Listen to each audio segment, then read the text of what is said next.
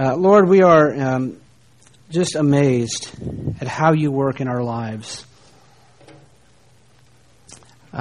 2019, you are still active, one-on-one with people. And God, you're active with us. You're active with us as individuals, as moms and dads and husbands and wives and aunts and uncles and church people. You make yourself available to us in such a miraculous way, God. Thank you for that.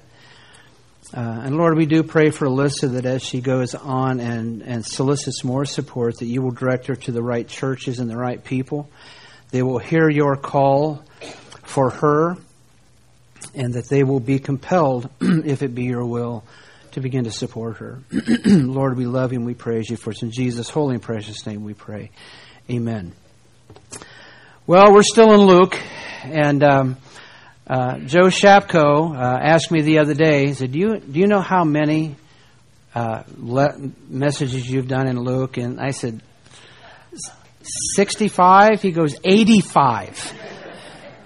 He said it kind of like, are you kidding me? No, he didn't say it that way. Last week, we took a little bit of a break because it was Thanksgiving weekend. The week before that, we went off on a rabbit trail. I promised you I would warn you when rabbit trailers are coming. We call them RTAs. And there's about a half an RTA today. But I trust you will find it interesting and fascinating. Something I was sharing with someone earlier today, that some of the things I've learned in studying, for a number of years, but maybe even more so in the last couple of years, is to study the Scriptures word by word, not Scripture by Scripture, but word by word. And that doesn't necessarily mean you have to have a Hebrew and a Greek dictionary out and get the original meanings. It's just that there's so much packed into a single Scripture that if you read it word by word, I have found that you just pay attention to each word, things begin to open up a little bit. And the other thing I learned was look at what the Scriptures do not say. And make no assumption that just because this Scripture is heading this direction, that it connecting point A to point B to point C. Do not assume that it goes to point C. It doesn't always. And there's a lot of information in understanding that as well. So for what that's worth, here we go.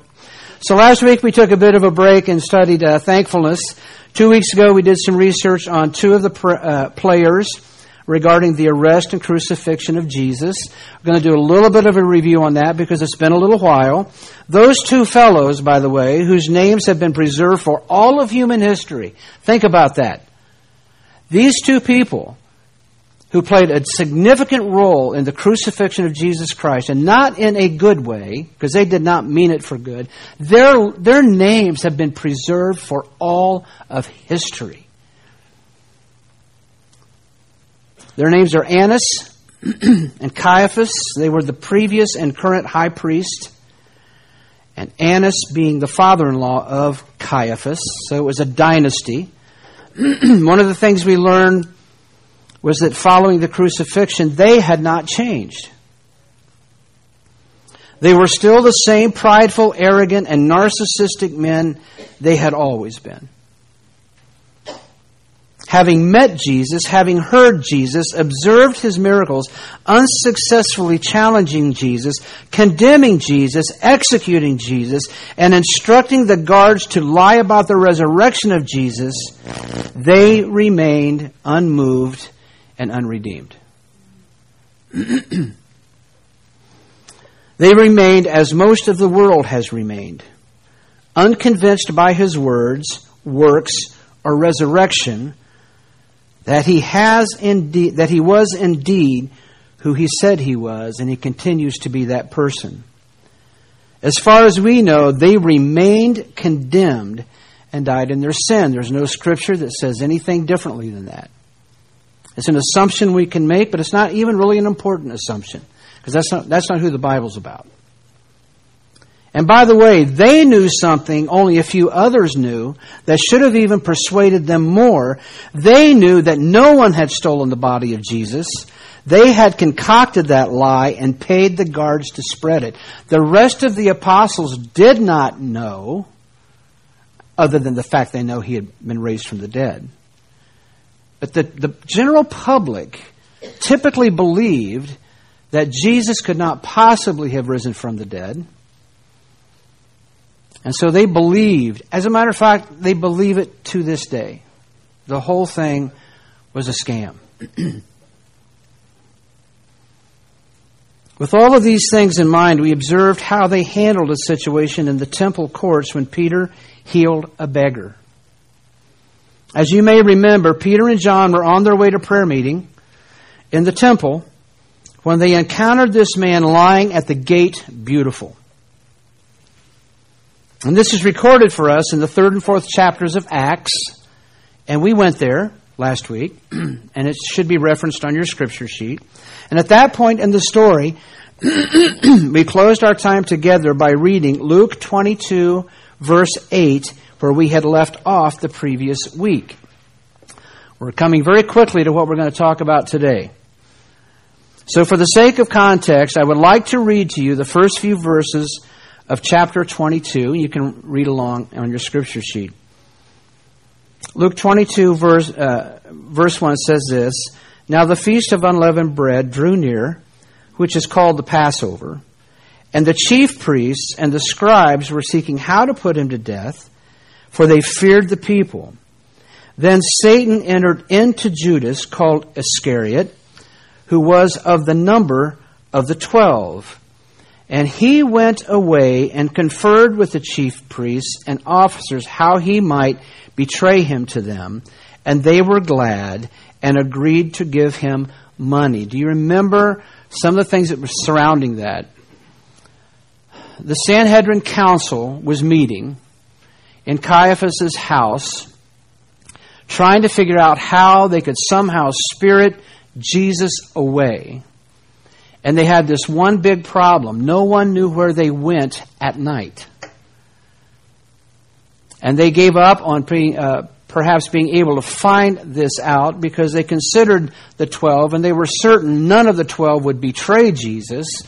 But his church history says that even while they were having this meeting, Judas stole away from Olivet and walked into this meeting and said, I can deliver him to you.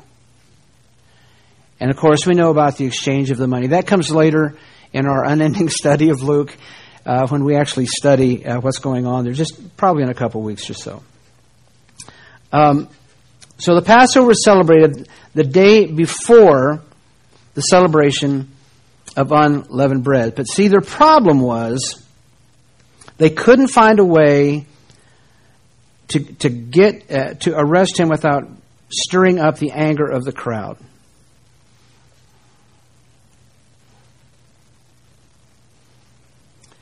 Luke 22:7. Then came the day of unleavened bread on which the Passover lamb must be sacrificed.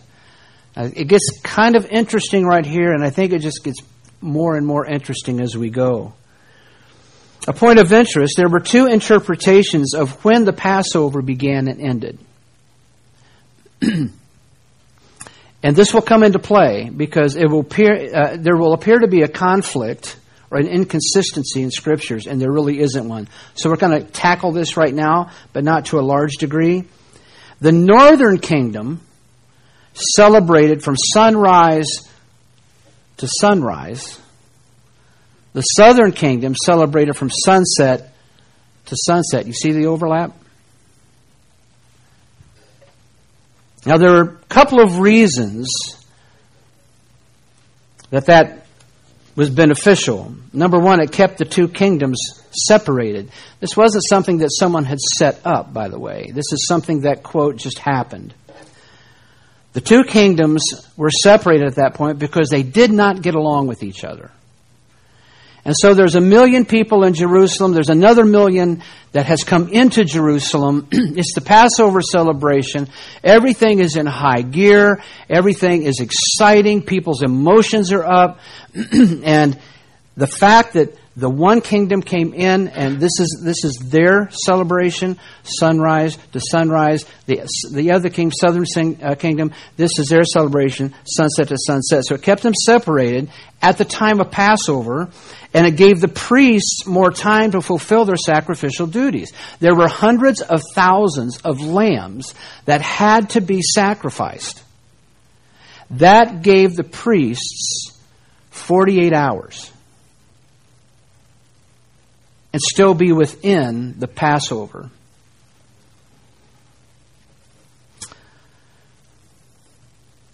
And so then we read this. So Jesus sent Peter and John, saying, "Go and prepare the Passover for us, that we may eat it."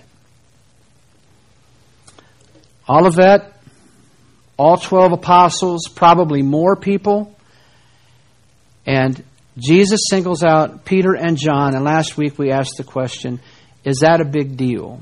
And we said, well, our God is a God of economy, which means everything's a big deal.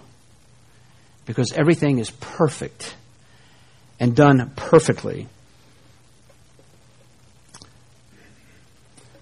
So not only can we surmise why he asked Peter and John specifically, but we can also surmise that he asked them privately. So something about Peter and John. In the first 12 chapters of Acts, we see a passionate and proactive Simon Peter and John, and he carries the gospel of Jesus Christ to the Jews. God said to the apostles, "Minister to my people." Following the crucifixion and resurrection, Peter was no longer the guy that sat around the fire and said, "I swear to you," and he actually swore. Think about that. "I do not know him." And now he's proactive and he's even aggressive. And of course we know that John writes his account of the life of Christ in the Gospel of John. Then he writes 3 more letters instructing church leadership concerning the duties of the church leadership, and pens what has become known as Revelation. So the point here is not so much what they accomplished, but that Jesus was preparing them to till the ground for the establishment of the church and his second coming. Now, the other 7, and then the one who replaced Judas, he was doing the same thing with them. But remember the inner circle, right? Peter, James, and John.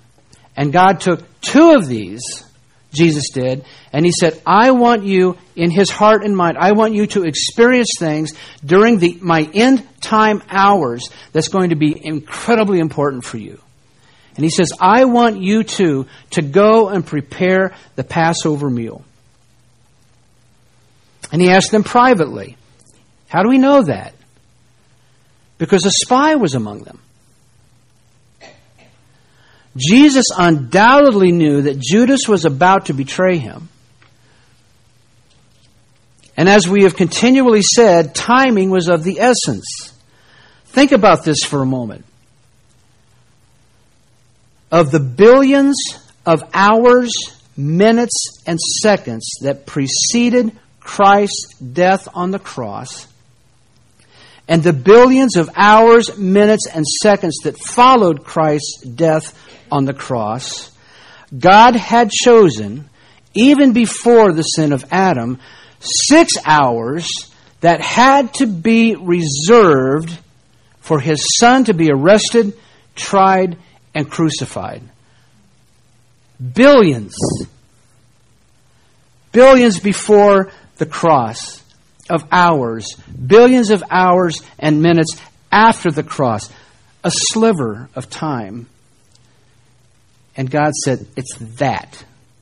Those 6 hours are reserved for the cross. Is every decision important?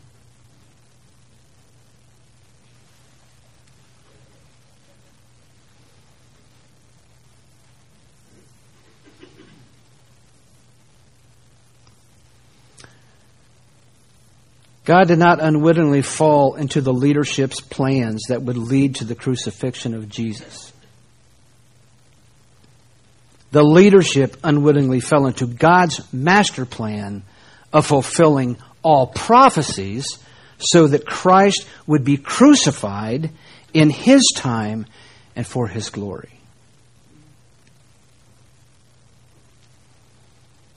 Back to our story. Jesus summons Peter and John privately and gives them a mission. Jesus is very careful not to reveal to anyone else what Peter and John have been asked to do. Why? Because there's a spy in the midst. The more people you tell something and tell them not to say anything, the more people say things.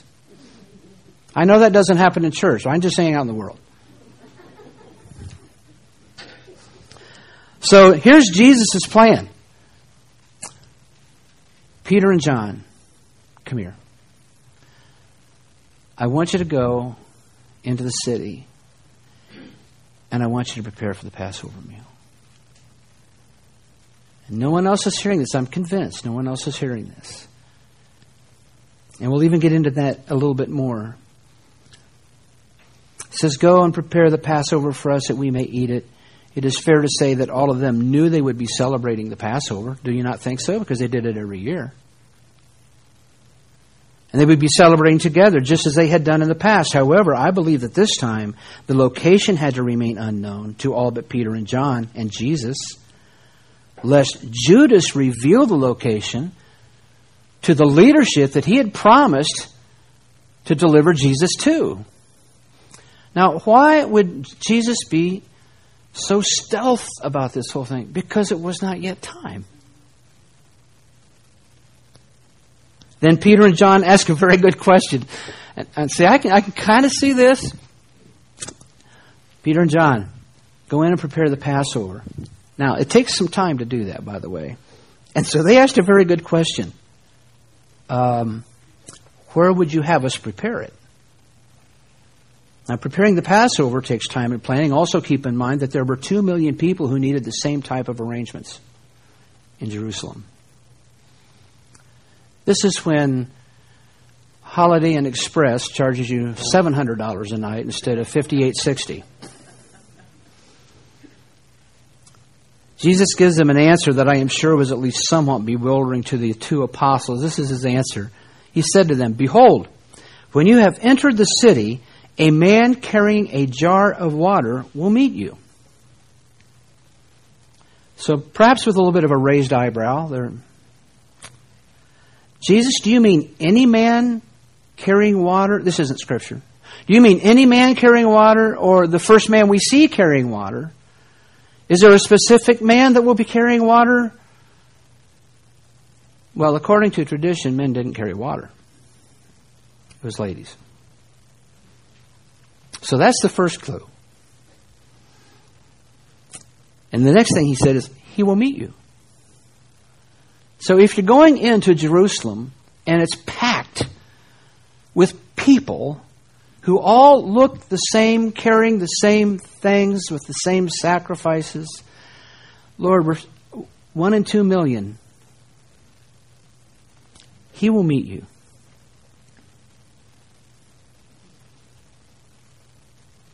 And then the question is, well, what are we to do when we find him? And Jesus answers this. It's an implied question. Follow him into the house that he enters and tell the master of the house, the teacher says to you, where is a guest room where I may eat the Passover with my disciples? And he will show you a large upper room furnished.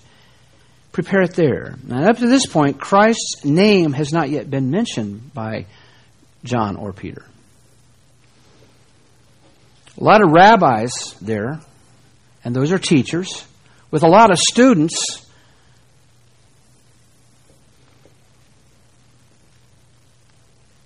So when John and Peter said, the teacher, this wasn't unusual for this man to hear. But this is what happened. See, Jesus knew that his hour was at hand. Therefore, he was protecting the plan of God, which included dictating the time in which Judas not only would betray him, but could not betray him. So everything is stealth. These 2 guys show up. There's a guy carrying a pitcher or a ceramic type jug of water. He sees them, he comes up to them, and they follow him there, and he goes to the master of the house and says, the teacher wants to know if we can have our Passover here. He secretly sends Peter and John to prepare for the Passover. This would take some time to get ready. They probably did not have time to return to Olivet. This would mean that the only three people who knew the location for the Passover meal of Jesus and the two apostles was no one. Can you begin to see how in control Jesus was of every minuscule detail of the events heading to his crucifixion? Let's think for a moment what is at stake for Satan right now. The fulfillment of prophecy always has been and is Satan's worst nightmare. Especially these prophecies. As the events begin to unfold, he is very aware that his ultimate doom is approaching. The battle which he had already lost to God in the spirit world will become manifest in the physical world. Satan knows what he is in for. He is frantically trying to derail this whole thing. He's not assisting Jesus getting to the cross. He's trying to prevent it. And he is not so much concerned that Jesus might be crucified, although this is a concern, as he is that he will be crucified according to prophecy. Crucify Christ if you must, but don't do it during these 6 hours.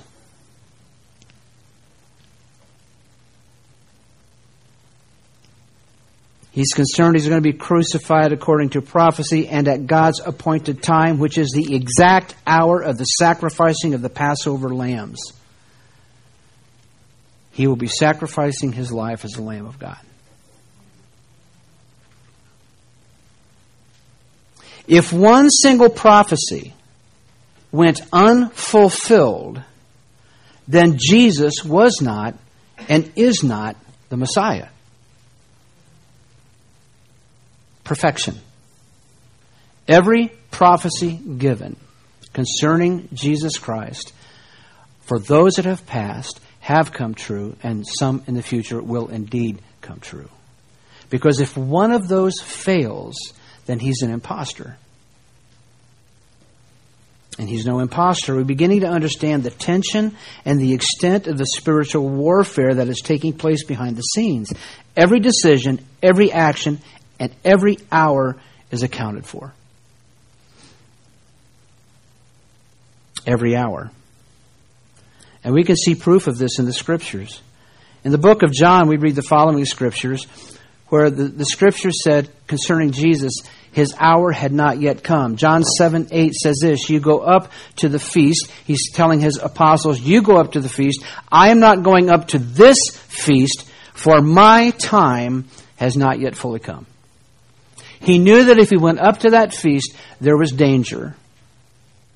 That he would not be able to fulfill all the prophecies. John 7:30. So they were seeking to arrest him, but no one laid a hand on him. Why? Because his hour had not yet come. John 8:20. These words he spoke in the treasury as he taught in the temple, but no one arrested him because his hour had not yet come.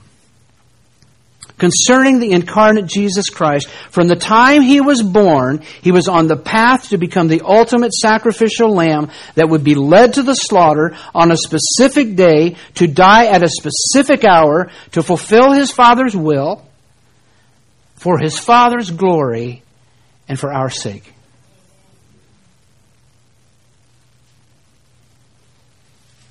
Now, in these days that we're talking about now, the narrative is changing. In his final days of ministry, we read the following. John 12:23. And Jesus answered them, the hour has come for the Son of Man to be glorified. John 13:1. Now before the feast of the Passover, when Jesus knew that his hour had come to depart out of this world to the Father, having loved his own who were in the world, get this, and he loved them to the end. He loved us to the end. When Jesus knew that his hour had come to depart out of this world to the Father. John 17:1, when Jesus had spoken these words, he lifted up his eyes to heaven and said, Father, the hour has come. Glorify your Son, that the Son may glorify you. And finally, Mark 14:41, and there's more of these. And he came the third time and said to them, are you still sleeping? You know where this took place, right? In the garden. Are you still sleeping and taking your rest? He says, it is enough. And here's his declaration. The hour has come. See, up until then, the hour has not yet come. My hour has not yet come. The Son of Man is betrayed into the hands of sinners. Well, how about you this morning? Has your hour come?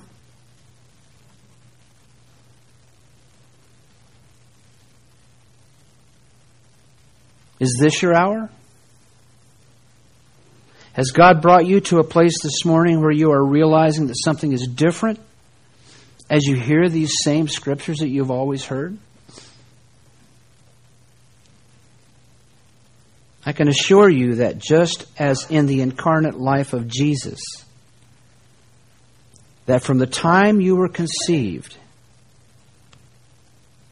you embarked on a path that would ultimately lead you to hear the gospel of Jesus Christ. And how do we know this about you? Because you're here this morning and you're hearing the gospel of Jesus Christ. It's no accident.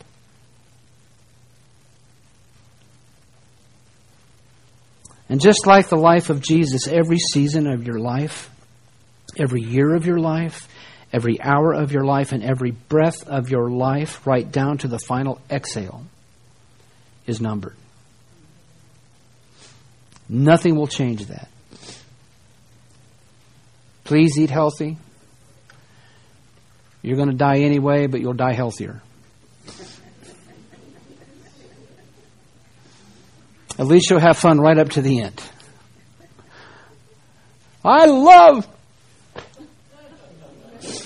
What were you going to say? No one cares. And in the final analysis of one's life, your life will glorify God either as a testimony to His justice through judgment or as a testimony to His justice through grace.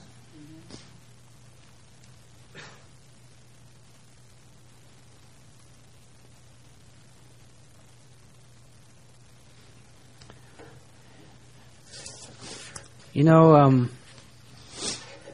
evangelism, to me, is a lot easier than trying to help people who have been deceiving into believing they're saved when they're not. And there's one particular group of religious people that's the most difficult people to minister to that I've ever tried to minister to. And they're so secure in how they've been raised. And this is nothing against anybody, but it's Catholicism. It's Catholicism. They read about the same Jesus. They read about the same God. They read about the same apostles. And they are given a schematic that if you do these things, by the way, which are impossible, just so you know, just like it is with us, that you're going to end up in heaven.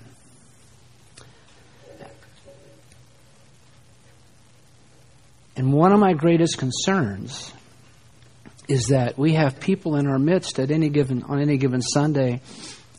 Man, we look right, we talk right, we do right. We've been in church most of our lives. We may be in ministry. And there's a great deception going on. That's my concern. And so when you start having your checklist, have I done these things? The checklist comes up and you go, yeah. But God doesn't work on a checklist. He just doesn't.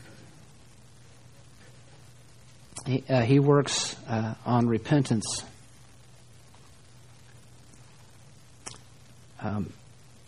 So my prayer this morning is, if anybody's here and they're saying, I don't think that's Tom talking to me.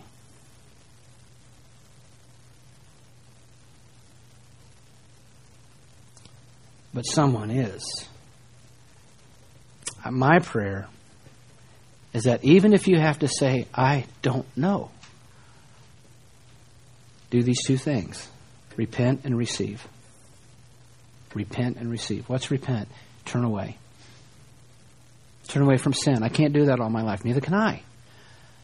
Here's the greatest challenge for the Christian life. It's continually living in repentance. Continually turning away from your sin. When it screams at you,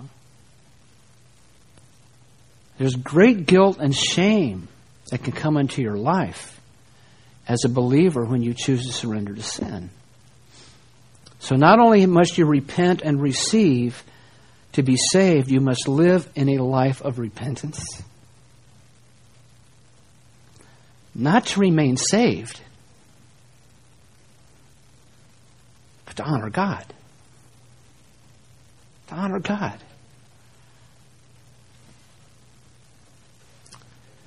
And your life will be just a whole lot better. Lord, we love you. And God, this is our prayer. That as confusing as the enemy wants to make salvation, and it is serious, Lord, and we know that your Holy Spirit will break through and minister to people today. And perhaps He needs to minister to those of us who believe we're saved, and yet there's a little bit of doubt, and maybe we're two different people. Whatever that may be, Lord, you're calling. And we thank you for that. I pray for their surrender, Lord. Father, I pray that if you're leading them to pray, give them the courage to come up and just let us pray with them. We love you, God. In Jesus' name, amen. Stand together.